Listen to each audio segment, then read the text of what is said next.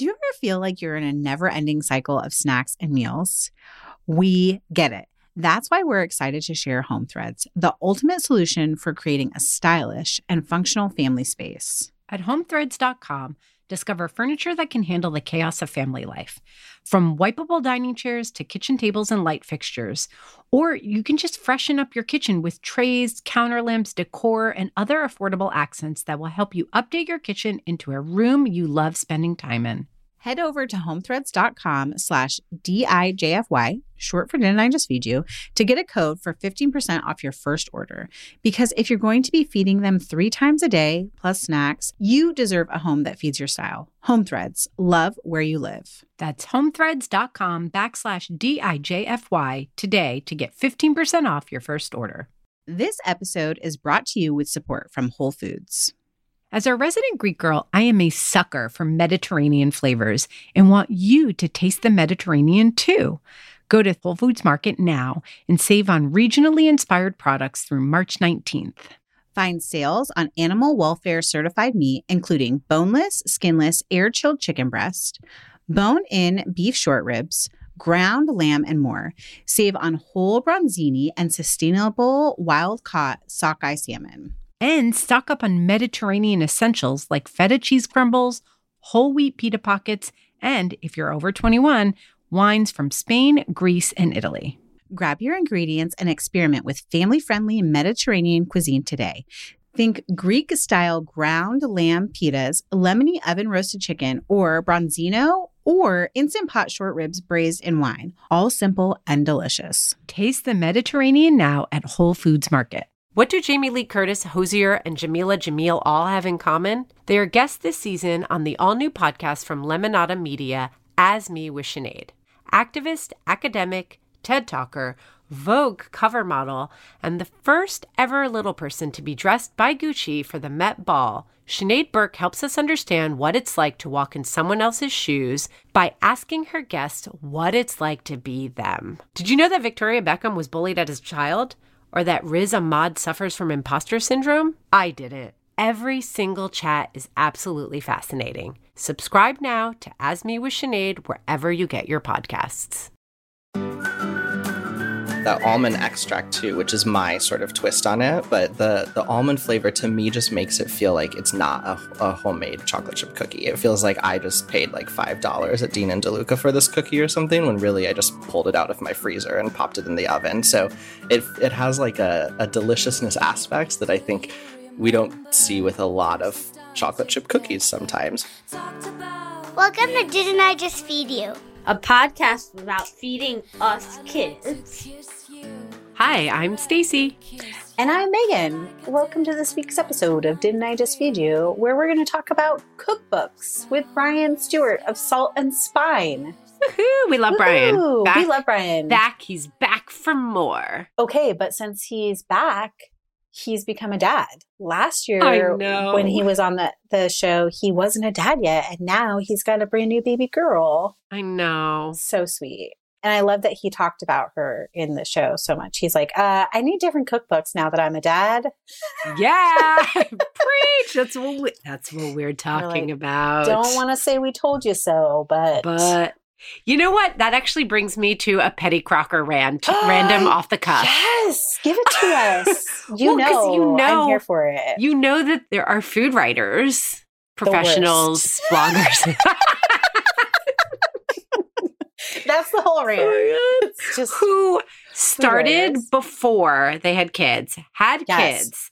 And I would say that most of us, certainly all the people we've had on our show, are like, yeah, wow, whoa, like things got real. Like we had to adjust. Like we get it. Like we love to cook, but you guys might not. And you're dealing with all this stuff that before we had kids, we didn't realize how hard it was. There are a few outliers who now have transitioned into writing about kids, but still have the same attitude they had before they had kids. Like, oh, you guys, it's so easy to put together a quiche from scratch. Like, what's the big deal? If I can do it with my kid or 2 kids, so can you. And it's like, you know what? F you. That's what I have to say about that. Like I mean, who are I you know pretending not to sweat while you make that quiche and like scream at your children. And dude, by the way, like, yeah, I'll do that with you. You want to be on a competitive cooking show with me? No problem. Like, I know what you're talking about, but like, we're not creating content for each other. Like, I don't give a crap if you have my book or you think what I talk about on my podcast is like crap or low rent or whatever. Like, we're here to service parents. And like, if that's not why you're here, why did you transition? Like, you had a perfectly good career just talking to like foodies or like more expert cooks or whatever it is. Like, stay in that lane. If you're going to come over here into the family space, like, be real. There you go. Stay in your lane. Also, not every meal has to be a 5-star meal. I mean, give sometimes me a break. It's hot dogs and tater tots on a sheet pan. Oh my God. So I showed my kids. Okay, so Megan's talking about something she shared on our joint Instagram, which we are at Didn't I Just Feed You on Instagram? Yes. And individually, side note, Stacey is at Stacey Billis and I am at Megan_Splawn. So on the Didn't I Just Feed You account, you shared an image of, it's just a very funny image. It came from an old Instagram story that I did where I was kind of poking fun at like the titling that we use a lot. Also, you were poking fun at me a little bit. No, I don't like, I know you love hot dogs and I feel neutral about hot dogs. And so that's always like a funny point for us. But like we do these recipes where it's like 1 pan, 5 ingredient, 20-minute meals. And it's always like beautiful food still, right? It's kind of like what you're talking about. We're still making beautiful food, but we're just like trying to make it fit into weeknight cooking window. And I had tater tots and hot dogs on a sheet pan and like jokingly titled it, here's a 1 pan 20-minute dinner or something like that also, on our Instagram. Do I have a dirty mind or like, was there something like loosely phallic about the whole thing? I mean, the dogs and the tots. T&A, Stacey.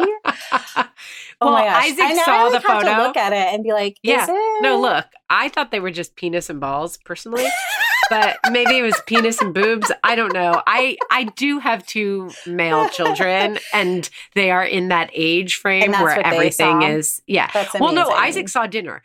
Straight up, Isaac, like for the last few days has been like, I'm really craving tater tots and hot dogs. I'm like, I have never purchased, as you guys know, because you all listened to the tater tot episode. Yes. I've like never purchased tater tots for our home. I'm like, really? Like what? You're craving tater tots and hot dogs? And I'm like, oh yeah, you saw that picture and you're still thinking about it. You really, you wakened something in him. Sorry, hate it for you. Gotta make tater tots and hot dogs. It, there's a recipe for sheet pan tater tots and hot dogs on Didn't I Just Feed You's Instagram? Oh my gosh. But it's probably what I'll be making all December. I was going to say, how fun would that be as like a festive, like just for fun dinner? Sometimes you have to do that stuff. Because, believe it or not, we're like flying into the holidays. I keep saying holidays ahoy, which no one in my family finds funny or entertaining. So that's great.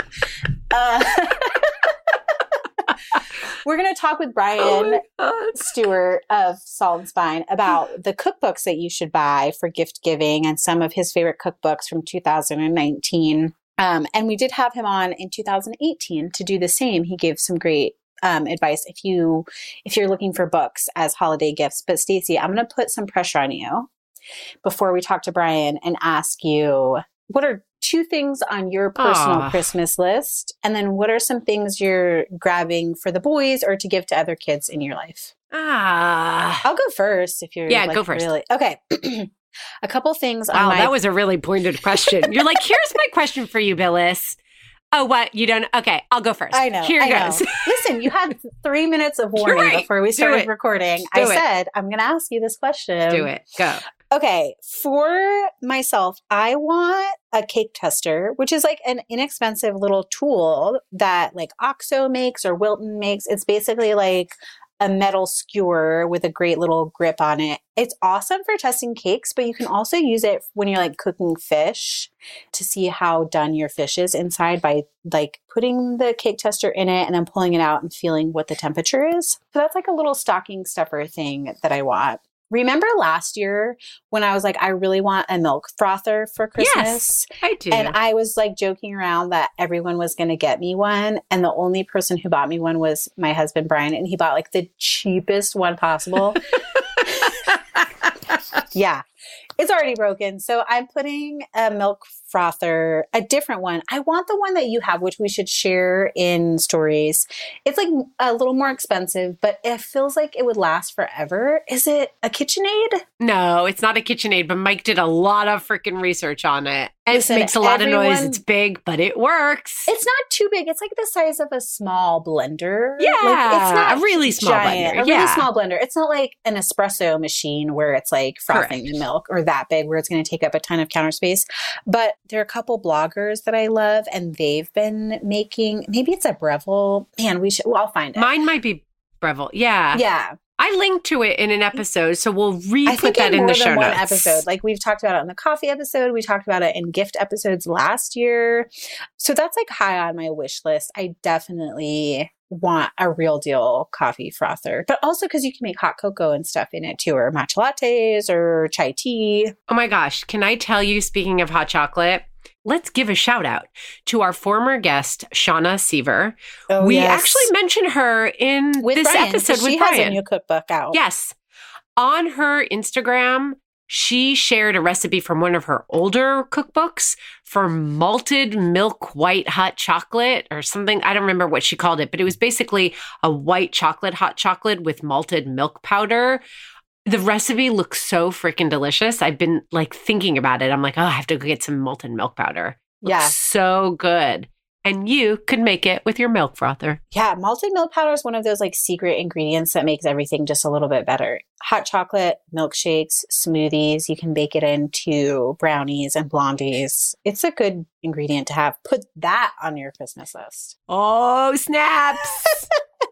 I do know what the kids are getting, but I wanted to share this idea. My friend Emma does this really smart thing where every year they do a theme for everyone's Christmas presents. So this year they're doing camping theme, and they're buying like everyone's getting a new sleeping bag. They're buying a family tent. They're buying like all the little things so that next year they can do adventures. And in the past they've done like art themed Christmas or like travel themed Christmas. And I just think that's really fun. So even though I don't know what I'm getting my kids, I just wanted to share that idea with you.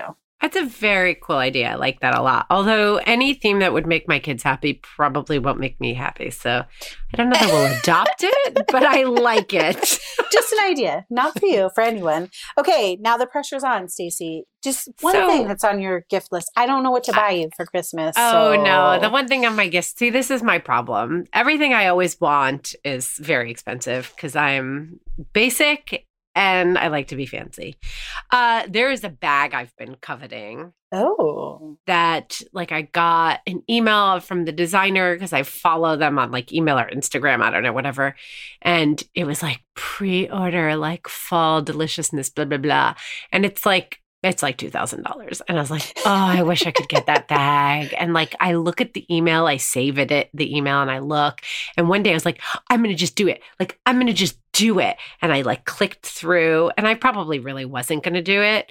But then I got all worked up because it's sold out already. It's not even coming out till spring. I don't know. It was a whole thing. And I'm not going to tell anyone because it's too expensive, but I want Santa to bring it to me, magically. I don't want to tell anyone. I just want Santa to show up in this bag and be like, oh, how did you know?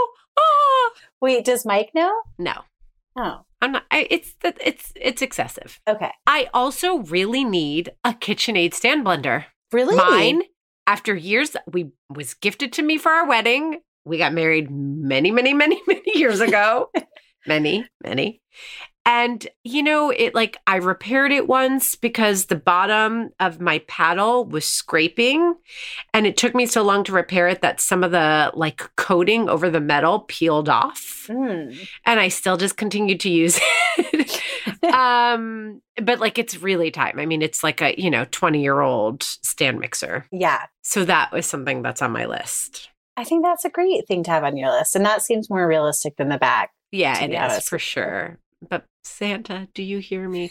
And for the kids, I mean, it's the same thing every single year. Isaac just wants sneakers. Yeah. Yeah. So we'll see. Kind of easy in a way. Yeah, it's easy in a way. And Oliver is always just a delightful surprise and will change his mind 50 times between now and when I have to buy a gift, and then I'll buy something and then he'll probably change his mind 50 more times.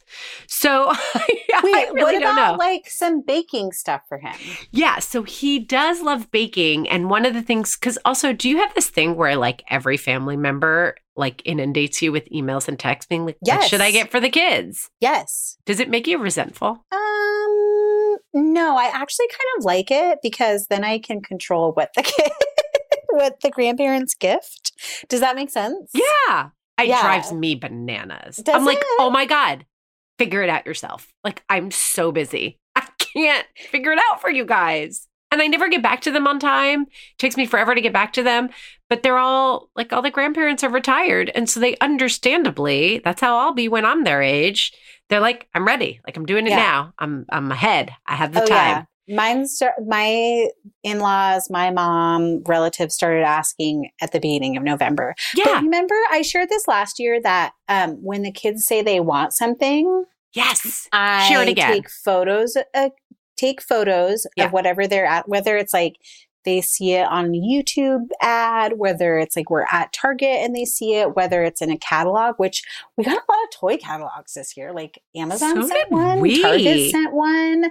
Ella gets the American Girl doll catalog in the mail, which I'm pretty sure came from my mom. So I take pictures and I just save them in a folder on my phone so that when it's time to make lists, I'm like, oh, here are all the things they've wanted this year. That's so smart. I should have done that. I didn't. But anyway, Oliver does love to bake. He loves sprinkles. So like you, that'll be on the list. I'll probably be hitting you up for ideas. And also, Handstand Kitchen is this brand that we love. And I've never heard of them before. Oh, I love them. They're so great. And we were recently introduced to Yvette, the founder, and they make the most adorable baking sets and really kitchen tools for kids. And that's really their mission, is to make high quality but correctly sized kitchen tools for kids. They're available in a lot of the big box stores. They're available on Amazon. You can also buy directly from their site, handstandkitchen.com. And you know what, you guys? I can't promise for sure, but Yvette was saying that, she loves us. We love her. Why don't you follow us on social media? We're at Didn't I Just Feed You on Facebook and on Instagram. And I'm going to talk to Yvette and see if we can get you guys a discount code. Oh, I'm going to do it. I'm going to ask her. I think that would be nice. I'm going to ask that favor because we love you guys. They are not a sponsor, to be clear. They are not paying us. This is just a brand that I love. I'm probably going to get Oliver several things from them this holiday season, but it would be good for you guys to check them out. And I'll try to get you guys a code. Fingers crossed. Okay. I feel like that was just an amazing little sprinkle in the middle of this episode. Oh. And we shouldn't waste any more time getting to the guts of it. The guts. I like it. The juicy cookbook info with Brian. Do we need to introduce Brian any more than saying he is the host of Salt and Spine podcast, where every week his cookbook authors and experts join him to talk about what they're cooking, what books they've written. It's just really such a fun podcast. If you aren't listening already, you should be. You should go and subscribe right now. I love the little games that he plays. He had Allison Roman on and he played this lipstick and food partnering game with her. And it was just the most fun interview I've listened to in a long time. And we got to chat with Brian about his favorite cookbooks for 2019. What do you do to like keep your creativity alive, whether it like comes to producing the podcast or for like feeding your family? I mean, just in terms of generally being inspired, I get very inspired grocery shopping and going to the farmer's market. And we have a wonderful grocery store here, Berkeley Bowl, that is full of amazing produce and like unique ingredients. And that's sort of like one of the places I go if I just need to physically go somewhere and feel a little bit of inspiration. In terms of feeling like creativity around the podcast, I mean, I listen to a lot of other podcasts. I listen to your podcast. I listen to a bunch of food and non-food related podcasts. And I think that helps a lot.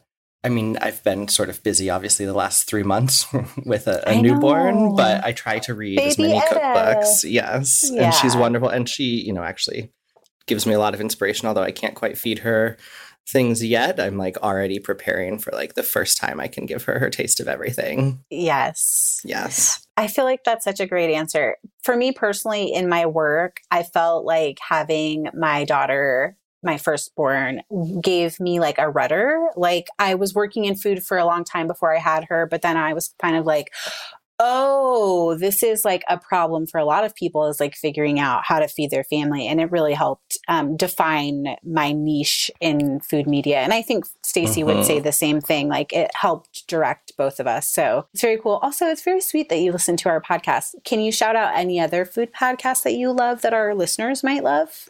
Yeah, I love, let's see, ones that your listeners would love. I love Melissa Clark's new podcast. I think it's I haven't checked it out yet. Weeknight Kitchen, maybe. I hope I'm getting the title right, but it's through the Splendid Table. And they're short little episodes, and she pretty much just cooks through a weeknight meal almost in real time. A lot of like sheet pan dinners, things that she's sort of known for, but she's a great presence wherever you're watching her on TV or on video or on like through the audio waves. And it's just, I love it. It's new-ish. Yeah, she's great. She's going to be joining us in 2020. Oh, great. We're very excited about it. Yes. I've been loving that one lately. That's new. I'm really excited that Racist Sandwich is back. Yes. Which is like different. It's in a new form and new co-hosts. And Solejo, the former host, has moved on, but I'm really excited for those conversations because I think they're so important. I also love Proof, the new podcast from America's Test Kitchen. They sort of go deep on ingredients and sort of looking at different types of different food items and exploring some of the unique history that sort of has led to how things fit within sort of our culinary breadth and how we cook today. And I think it's just really fascinating little segments that sort of give you a little more context around ingredients and some culinary history, and really fascinating. And then, of course, I have to shout out Julia Turshen's podcast, which I feel like has been around a year or so now, but feels new-ish to me still. And I think she just has such great conversations with people about how they think about work and work-life balance and all sorts of things that are just really it's a warm listen. It's comforting and it's deep, and it's really nice to see that side of food personalities too. One of the things I love about having you on is I always think I know how you'll answer, and it's not ever how you answer. And oh, really? It's still, yeah. I was like, oh, you'll say the food cast, like these bigger, podcasts, and you just came out with great recommendations. So I want to ask sort of like a tricky question, which is, you've had another great year of the Salt and Spine podcast. Thank you. And you've had so many amazing guests talking about their cookbooks. So I want to ask, it's like a two-parter question. What are 3 of your favorite interviews from the last year since we last had you on? And then are those also favorite cookbooks, or do you have 3 favorite cookbooks from the last year of Salt and Spine? It's so hard to pick favorites of anything, whether it's interviews or cookbooks, but I will tell you some of my highlights. And we have had some incredible interviews this year. I think the one that really stood out to me this year was Ruth Reichel, who was out with a new sort of memoir with recipes about her time at Gourmet Magazine. But just the ability to sit down with her and talk about food media, the state of cookbooks today, and what she's seen over the course of her career it was an incredible interview, and I felt so privileged to be able to hear her opinion on so many matters that we're facing today as a food industry, as a cookbook industry, and also just her general sort of knowledge and expertise. I loved sitting down with Priya Krishna, and that's an overlap, I think, with one of my favorite cookbooks of the year. She wrote Indianish. She's a young writer, writes for the New York Times, grew up in Dallas, Texas, Indian American family. And her cookbook it's beautiful. It has excellent recipes that I think are really achievable for home cooks and pull in a lot of flavors that we love, Indian flavors that we love, some spice, some of the spices that we're used to with Indian cooking, but in a really easy and accessible way that sort of also merges her like desire to, as she was growing up, desire to eat foods that she was seeing her American classmates eating, like pizza and things, with the Indian cuisine that her family was making. So there's things like a roti pizza in the book that was something that she ate a lot as a kid, and it's just a really fun and unique approach to food. And I think it's also, in addition to recipes that just work really well and are delicious and I think are easy to achieve on a weeknight, it's just a great glimpse into like her life and her perspective as a young person growing up in America in an immigrant family. And it's also it's beautiful. There's some beautiful illustrations and beautiful photography. So I think that was both a favorite interview this year and also a favorite cookbook for sure. I just want to chime in because I also love that cookbook. So and good. I think it's such a perfect cookbook for this moment in time. As a first generation person myself, even as I was writing the head notes of something in my upcoming cookbook that'll be out in spring, I actually explore this idea of like, what does authenticity mean? Sure. And this is a big question we're all asking, like who gets to report on what kinds of recipes? And it's just complicated because as a Greek American, does that make me an expert on Greek food? I mean, not really. I grew up on my grandmother's Greek food, which was made with the ingredients that she could get in New Jersey, which were different than the ingredients she was working with when she was cooking back in Greece. And her own cooking kind of morphed over time because her kids were becoming Americanized and they were interested in other things. So it's just such a lovely way of speaking to all these issues that I think we're grappling with in the culture, but in a really fun and light and totally delicious, doable way. I just want to add that we did Indianish as Kitchen's cookbook club book for October, and people were really into the bread omelet, which is a recipe that you can find online, but it's like this very herby omelet that you cook with like white bread on top of it, and then you fold it together, and it's basically the most delicious 2-minute dinner, breakfast, lunch, eat on the fly kind of recipe. And I think it's brilliant for families too. Like Indianish really does walk that line of new and exciting, but also like easy enough to do for a weeknight and not feel like you're really pushing a boundary for your family who's maybe like a white bread and butter family. Sure. Pushing them just enough, right? Just enough. And it's just so fun, too, because she actually did the book with her mother. So when we're talking about family cookbooks, I mean, they spent time together to, developing the recipes that she remembered as a child. And it's such a warm and nice book to read through, too. So what is your third episode or cookbook favorite from this last year? Okay, I'm going to give you one of each because this one is not a crossover. Okay. Third favorite interview is recently we sat down with Lazarus Lynch, and he published a book this summer called Son of a Southern Chef, Cook with Soul. It's a lot of soul food. His dad was a Southern chef. I want to say from Alabama, I'm pretty sure. He grew up in New York. And the fascinating thing is he's a young guy. He's really sort of embodies like the next generation, I think, of food personalities. He had the first Snapchat cooking show. Oh, wow. Which is like a cool thing on its own. But his book is so bold and bright. It's just like full of this amazing Technicolor photos.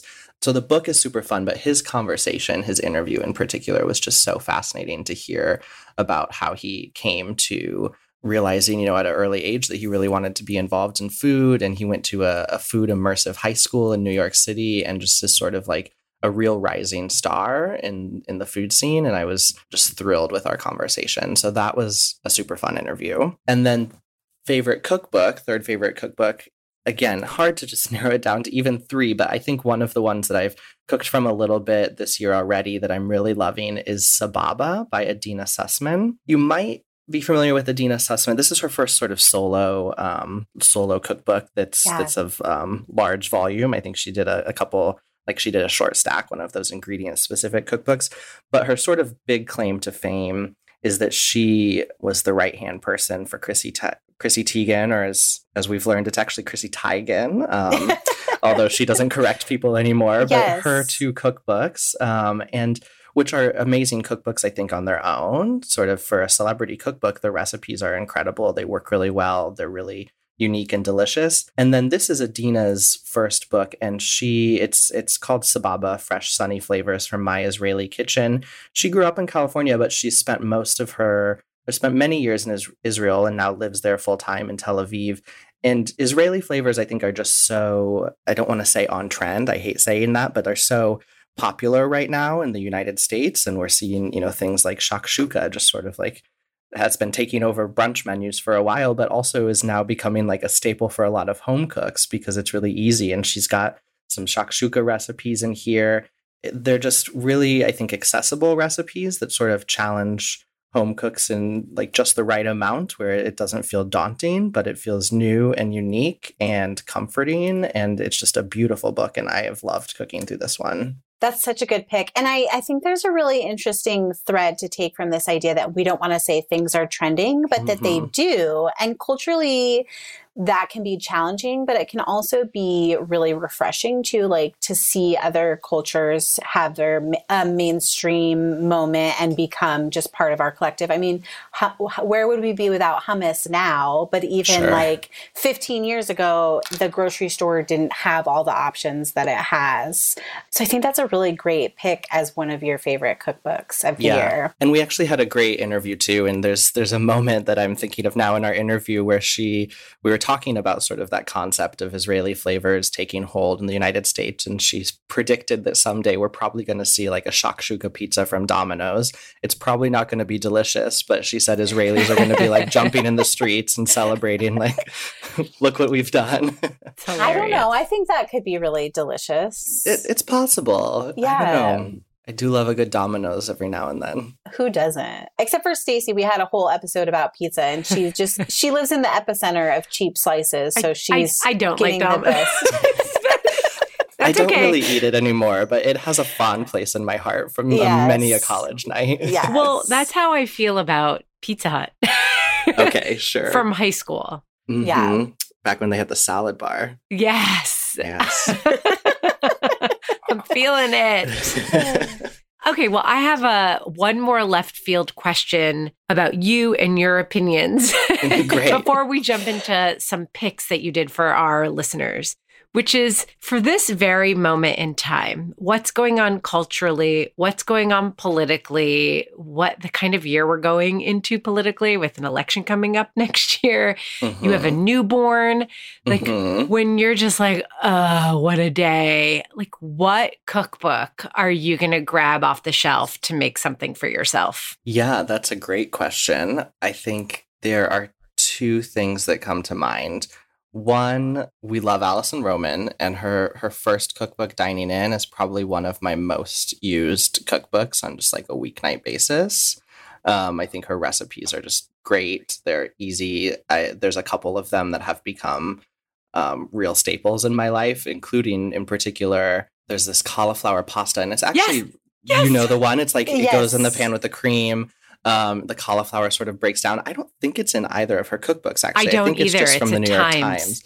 But it is my go-to weeknight recipe, especially when people are coming over. I'm like, just throw some cauliflower pasta on. So I did a version on my personal Instagram stories because my 9-year-old is obsessed with this recipe. It's so good. It's so good. And it's so easy. So yes. And those like pecorino breadcrumbs that are so easy to make, but just go on top. So Alison Roman is sort of like my go-to source if I just need to like feel comforted by the act of cooking and the act of eating, and like with everything going on in the world, that's sort of where I go to. The other element there is there's a new book out this year called Every Day is Saturday, by Sarah Copeland, who has worked at a number of food media outlets, I think most recently at Real Simple magazine. And I've cooked a little bit from her book, but the real star for me is she has a chocolate chip cookie recipe. Every year I feel like I find a new cookie recipe from a cookbook that I just can't stop making. This year it's hers, and it's a melted butter, wooden spoon, one bowl situation. She puts a little bit of almond flour in, and then I like to substitute the vanilla extract for a little almond extract just to up the almondy flavor. But it makes 3 dozen cookies, which the dough freezes exceptionally well, and you can just bake them off. And I, for the past, like basically ever since I had a newborn, have not gone a week without having a stockpile of those in my freezer. And my wife and I can just like pop 2 chocolate chunk cookies in the oven, and it's perfect. Yes. I love those choices. I feel them deeply. I feel like every parent of a newborn is like, yes, I would like to have a stockpile of chocolate chip cookies in my freezer. I know. It's so simple and so delicious. And I think a chocolate chip cookie is a perfect pick for like 2020 in general, because I think we're going to see a lot of like anxiety cooking and anxiety baking from everyone as we head towards the election. And that's sort of like a soothing classic comfort that with that little bit of almond flour and almond extract is just like a nice little twist on it to feel new and fresh. It sort of makes it more nourishing. It's like the comfort of a chocolate chip cookie with a little twist, but that almond, you know me and protein, Megan. I'm like, whatever we do, let's add a little protein. The other thing it does is that almond extract too, which is my sort of twist on it. But the almond flavor to me just makes it feel like it's not a homemade chocolate chip cookie. It feels like I just paid like $5 at Dean and DeLuca for this cookie or something, when really I just pulled it out of my freezer and popped it in the oven. So it has like a deliciousness aspect that I think we don't see with a lot of chocolate chip cookies sometimes, for instance. Yeah. I don't want to digress too much on this almond meal thing, but I recently made blueberry muffins. And I think it was a recipe from, you guys know I'm under the weather today, so I'm forgetting the big, famous, delicious bakery in San Francisco. From Tartine? From Tartine. Uh-huh. And their blueberry muffin is a big, oversized muffin that has a little bit of almond meal in it, too.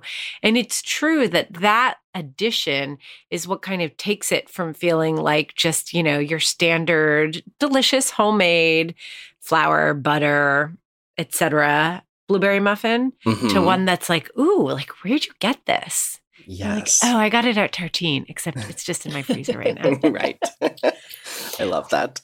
Which isn't that the whole point of cooking from cookbooks anyways? Like, I think most of our listeners are pretty, not always confident cooks, but they are competent cooks, right? And they sometimes just want a meal that feels special, or they want to take like something that feels familiar, like pasta and cauliflower, and upgrade it in a way that feels like a luxury.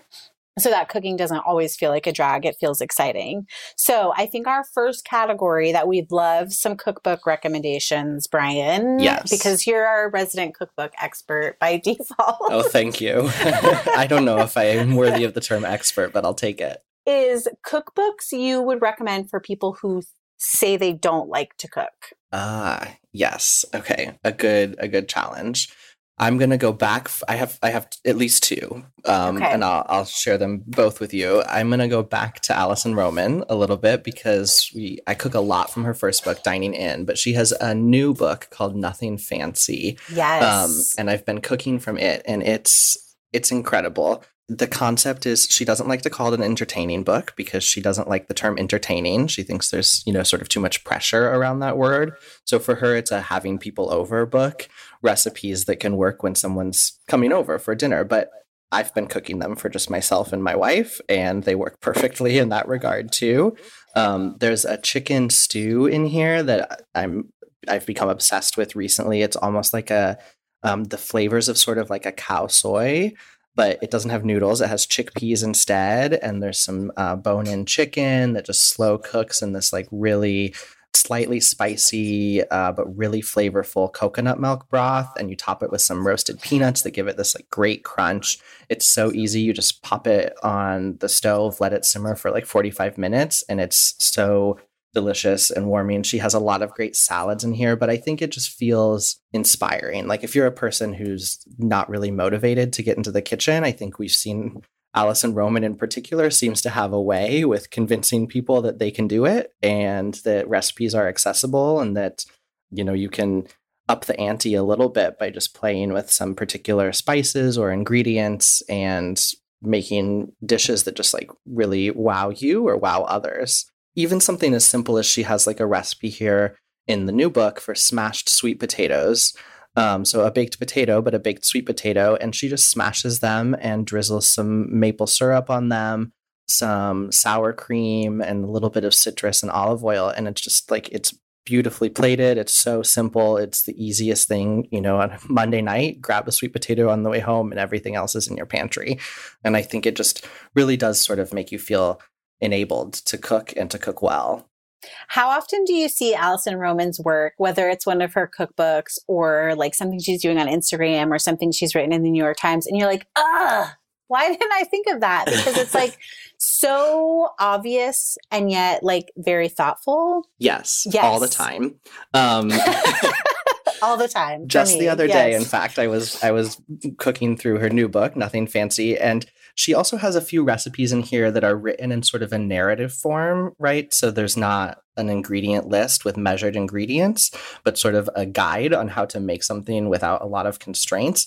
One of them is an herby salad, and it's just a salad that's like basically 50% greens, traditional salad greens of your choice, and then 50% herbs, like whatever mix you have. You have parsley, dill, just sort of like balance it out. Drizzle in some oil, drizzle on some citrus, a squeeze of lemon or lime. She's not a fan of making vinaigrettes. She says just the oil and the acid both go on and they get tossed. And I was making it and I'm like, this is so intuitive. Like, of course, this is how we make a delicious salad. But at the same time, we almost like needed Allison Roman to tell us, yes, it's okay to just go into the kitchen, throw any herbs you have into a bowl, throw in some arugula, and you're set, and it's delicious. So all the time, I'm inspired by her and think she's just phenomenal at developing recipes that people want to cook. I think you're so right. The vinaigrette is such a great example because when I think back to how my grandmother dressed salads and Greek salads in general, it's just, you know, dousing with olive oil and then a combination of red wine vinegar and lemon juice. Mm-hmm. And that's it. And every time I do that, I'm like, oh yeah, like why am I bother shaking up like with a little jam and a little Dijon? And I mean, a time and a place for everything. Sure. But that's such an excellent example of her magic. Yeah, totally. And I asked her because she used to work in restaurant kitchens. I'm like, is there a part of you that cringes? And she's like, listen, little secret, nobody in restaurants is making vinaigrettes. They're not making vinaigrettes to dress your salads, and they're coming out delicious. So we have her blessing. The other one that I think is just really inspiring for people who might think they don't like to cook is the new book, the first book from Carla Lawley Music of Bon Appetit magazine. Oh, yeah. It's called Where Cooking Begins. Yes, Where Cooking Begins, Uncomplicated Recipes to Make You a Great Cook. And I think it's true. The recipes are uncomplicated. They're really accessible. One of the things I love most about this book is she spends a lot of time at the beginning sort of workshopping on how to stock your pantry, how to grocery shop. That's a big thing we talked about with her. She's a big proponent of shopping online for things that are boxed or canned. She has a list, right, of things that aren't produce or meats and things that you want to sort of pick out on your own. But she really approaches grocery shopping in a great way. And then throughout her book, all of the recipes have ways to spin it. So like she's got a charred broccoli salad here, and she has just all these variations. So sub in the cauliflower for broccoli if that's what you have. Or she calls for some dates in this, and she says golden raisins are fine, or dried sour cherries, and there's 3 different types of cheeses. So almost every recipe has all of these ways to spin it, and I think it just feels really inspiring and accessible. And if I'm sure many of your listeners are familiar with the Bon Appetit Test Kitchen, and they've sort of taken over YouTube with their videos. And they also sort of really have seemed to touch on how to get people interested and motivated in cooking and just feeding yourself. And she spends a lot of time at the beginning with different techniques too. For instance, 12 ways to saute is one section. So it's really just, I think, an accessible book, and it feels really inspiring. And it's just so craveable. All the recipes in here are so delicious. Do you think that either or both of those books speak to cookbooks for people who feel like they don't have time to cook either, or are they more like for people who just need inspiration in cooking?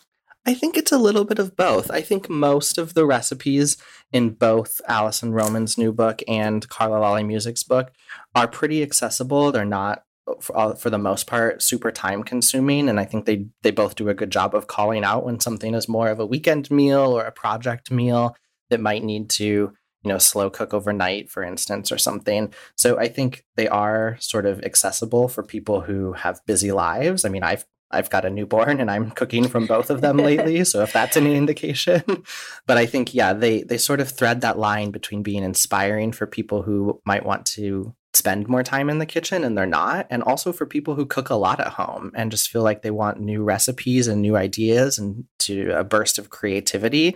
I think it does, both of these books sort of do both of those things, which I love. And it's kind of makes them perfect gifts if people are thinking about gift giving cookbooks. Okay, totally. So this is also along the line, this category is also along the lines of gift-worthy books for parents who want their kids to cook their own damn dinner /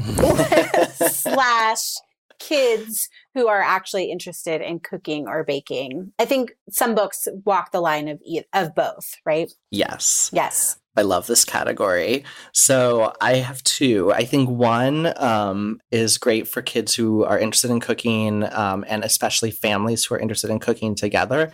It's called the Pasta Friday Cookbook. It's from Alison Arevalo. Yes, I love this one. Yes, oh my God, great pull. Thank you. It's so fun. We had her on earlier this year and she was a blast.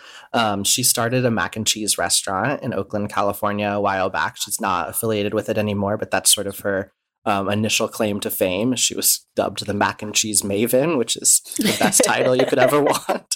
Yes. But she, after sort of leaving this restaurant that she had created, she poured her energy into holding these weekly Friday night pasta dinners for anybody in her sort of network of people to just come over. She would make pasta and a salad, and that's it. Somebody brings wine. But what she's ended up with then is this cookbook of 52 recipes, because she did 52 of these dinners for different pastas that are all really easy, all really accessible recipes that, like, for the most part, kids and young kids can get involved with in some way, if not sort of execute entirely on their own and wow the rest of the family with delicious pastas. And every recipe uses a different pasta shape, which is also just super fun. I think kids love pasta. We all love pasta. Yes. And so playing with different shapes and different sauces and that act of sort of like coming together and cooking something that's simple and usually relatively affordable and easy for kids to do.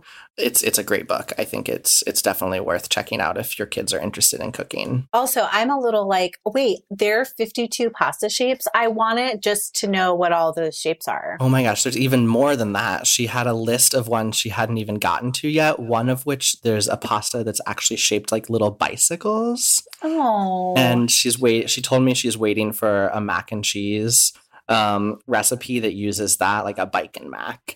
But she has all these great pasta shapes in there. And I had actually not too hard of a time finding some of them. I mean, she has substitutions, right? If you can't find a particularly obscure shape, there's of course other pastas you can use, but it's just fun to sort of experiment with the different shapes. I want to know what the Italians call that, because I bet it has a really fun sounding name. I bet it does too. The second book that I think is really great for kids who are interested in cooking this year or cooking together with parents, Jamie Oliver, the British chef, has a great new book called 5 Ingredients. And it's this big book and all of the recipes have 5 ingredients. That's it. And so it's really accessible for like a young person who's interested in playing with flavors, because something as simple as like a jar of harissa which might be a new and exciting flavor that, now we can get at Trader Joe's because it's thanks to the popularity of Israeli flavors is everywhere, can be combined with chicken. And he has some great recipes that sort of use pantry ingredients like that to sort of make things quick and easy and accessible. And he has, I think, 5 kids. So he knows what it's like as a chef and a father of 5. So I think that's a really great one. It's full of cool photos of the ingredients and it's very photo heavy and it's just super fun. I love that you picked books that aren't necessarily cookbooks for kids. Like America's Test Kitchen has a new kids cookbook this year. That's right. Because I think a lot of times kids who are interested in cooking feel like talked down to, that it's like very kiddie recipes where it's like, actually, there's an entry point for kids to cook that is at an adult level, whether it's pasta or just like simplified ingredients. Totally. When I was a kid, my first cookbook that I was obsessed with was an Alton Brown cookbook. And I forget exactly which one, but I loved his show. And that was like, I made a big deal of going to Barnes and Noble and like using my allowance money to get his cookbook. And that was really inspiring to me as a kid. So I think there are cookbooks that are sort of designed in a way that are accessible for lots of people, including young people. Is Alton a Holy Grail guest for you, Brian? Oh, totally. Yes. Really? I know you know him and I would love to have him. And I'm so happy his show is back with new episodes. It's awesome. Okay, we'll have to connect offline about that then. Okay, Stacey has a question. Oh, no, it wasn't a question. It was thinking about this idea of a cookbook for kids that isn't written for kids, because I also think that a lot of times parents get nervous about putting their little ones in the kitchen. So a lot of those kid cookbooks, even if they're meant for slightly older kids, really feel more appropriate for younger kids, like early elementary. But often I find that it's not until kids are tweens or early teens that parents are finally like, I can't keep up. Like, I have to be at work late tonight, or I have to, and you're going to have to fend for yourself. And just thinking of my own nearly 13-year-old, even though he doesn't love to cook and hasn't really taken the opportunity to come into the kitchen with me that often, I know picking up a kid-ish cookbook would not feel great to him or exciting. But then he doesn't have the skills yet to grab a grown-up cookbook. So I feel like this 5 ingredients is such a genius selection because that's exactly what he needs. It simplifies cooking, but it's going to still feel grown up to him. Yeah, it simplifies it. And like I said, there's there's photos for each of the ingredients. So as you flip to each recipe, you see 5 pictures of like, there's a chicken breast, there's a jar of harissa, there's like 2 cloves of garlic. And it just feels like you can really visualize sort of how you would approach a recipe in that way. And so I think, for someone who's sort of at that stage of being ready to take on a little bit more in the kitchen, it is really great. Okay, I have one last question for everyone. What cookbook is on your holiday wish list? I'll start with you, Brian. Start with me. Okay. The one that I'm thrilled about that I haven't yet been able to look at closely, and so I'm hoping that I can get it soon or for the holidays, or buy for everyone I know, is Jubilee, which is the new cookbook from Toni Tipton Martin. And she wrote the Jemima Code. Yes, she's a historical scholar. She has studied for years the history of African American cooking in the United States. And this is sort of her next volume in that succession that is really a cookbook that sort of pulls together all these recipes. And I think it is just so important for our understanding of culinary arts in the United States and the history that we have of cooking here, but also just like recipes that I think, again, are really craveable. And from what I've seen of it, like really accessible and I think inspiring in a really unique way. So I'm thrilled about that cookbook and I can't wait to get my hands on it. And I haven't yet. So if anybody's listening and wants to buy me a copy for Thanksgiving or whatever holiday is next. That's perfect. Stacey, what about you? Oh, you're really catching me off guard. I kind of just recently bought the cookbook that I was most excited about, to be honest. Okay, tell us. I was going to say, didn't you just buy yourself a cookbook? What is it? Oaxaca. Oh. Yeah. So it's by Bricia Lopez, who is a Her family owns Guelaguetza, which is a very famous, popular Mexican restaurant in Los Angeles. And I'm actually looking it up as I speak because I know she has a co-author and I don't want to leave the co-author out. She's also a co-host of a podcast called Super Mamas, which is a podcast that we both love. Yes. She just opened a cocktail bar in Las Vegas. She's just a force of nature, and she has been such an outspoken proponent of immigration rights in the United States and amplifying Mexican culture. Her family is from Mexico originally, and she's really an inspiration. And the full name of the cookbook is Oaxaca, the Food of the Region and of LA's legendary restaurant, Guelaguetza.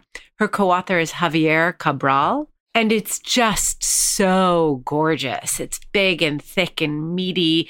And it's a coffee table cookbook. You know, there are definitely some simple recipes, but then there are also these gorgeous recipes that delve into the history of the dish and Mexico and her relationship to it and beautiful photography. I mean, it makes me happy. It's been on my coffee table ever since it arrived. I was going to say, it feels like a very maximalist cookbook in a way that is totally Stacey Billis. Yeah, it's funny. I don't know that it is actually, but I know what you're saying. It's it bright goes and deep. Colorful. Yeah.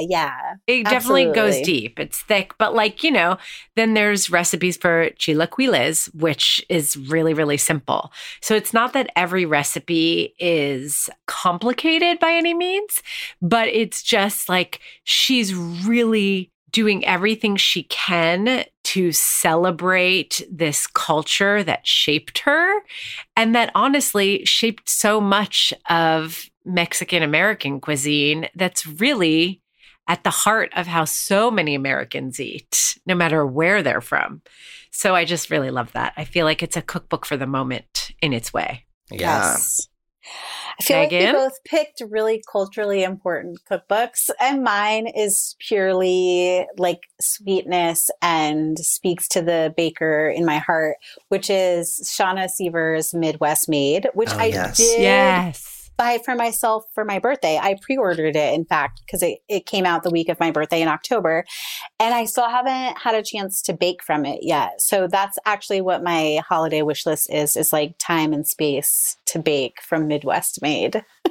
I am excited for that book too. I grew up in the Midwest, and my ancestors are Czech, and so I had a lot of kolaches and kringles and things like that growing up in the Midwest, and I got a glimpse of that book, and I am thrilled to get my hands on it too. Yeah, we had a gooey butter cake recipe on Kitchen, which people have made and emailed us about, being like, "Holy you guys, this cake is amazing." And they just love it. Yes.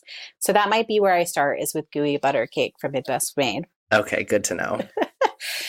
Brian, thank you so much for joining us. It's always so great to have you on. Of course, it's so fun, and I love talking cookbooks with you, and it's always so hard to narrow it down because I'm sitting here at my desk literally surrounded by mountains of cookbooks from this year, and there's just so many great ones, so I appreciate getting the chance to talk to you about some of my favorites. And if people need more ideas, they should definitely listen to Salt and Spine and visit your website for even more cookbooks and all the interviews that you've done in the last 2 years. Absolutely. Yeah. Lots of interviews, and we feature recipes from every cookbook that we feature. So you can find those on saltandspine.com if you want to have a glimpse and try something out before you buy. It's a great way to do it.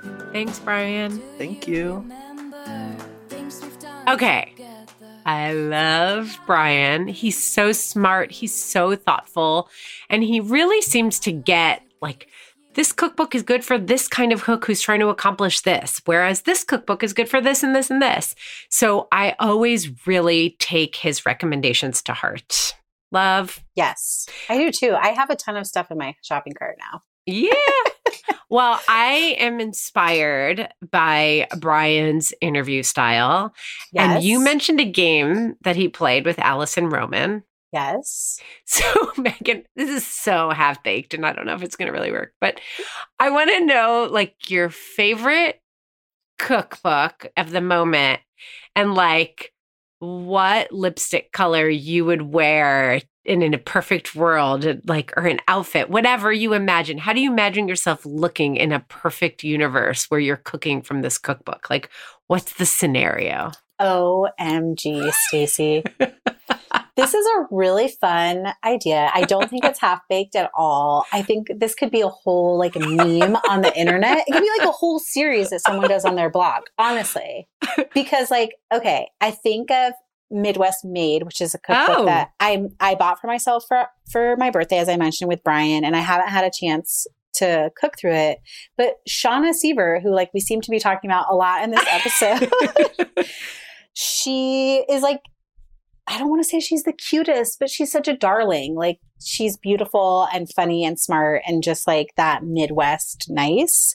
And I always think of her in like a plaid shirt and a very like polished apron and a classic red lipstick. So I feel like if you're going to bake from Midwest Made, you need a good like Headley and Bennett apron, your checkered button down, and like a classic red lipstick. You know, I'm not enough on makeup to be like, and it would be the Chanel lipstick color XYZ, because I don't know any of them. What about you? If you could pick a cookbook plus an outfit or a lipstick color, what would it be? All right.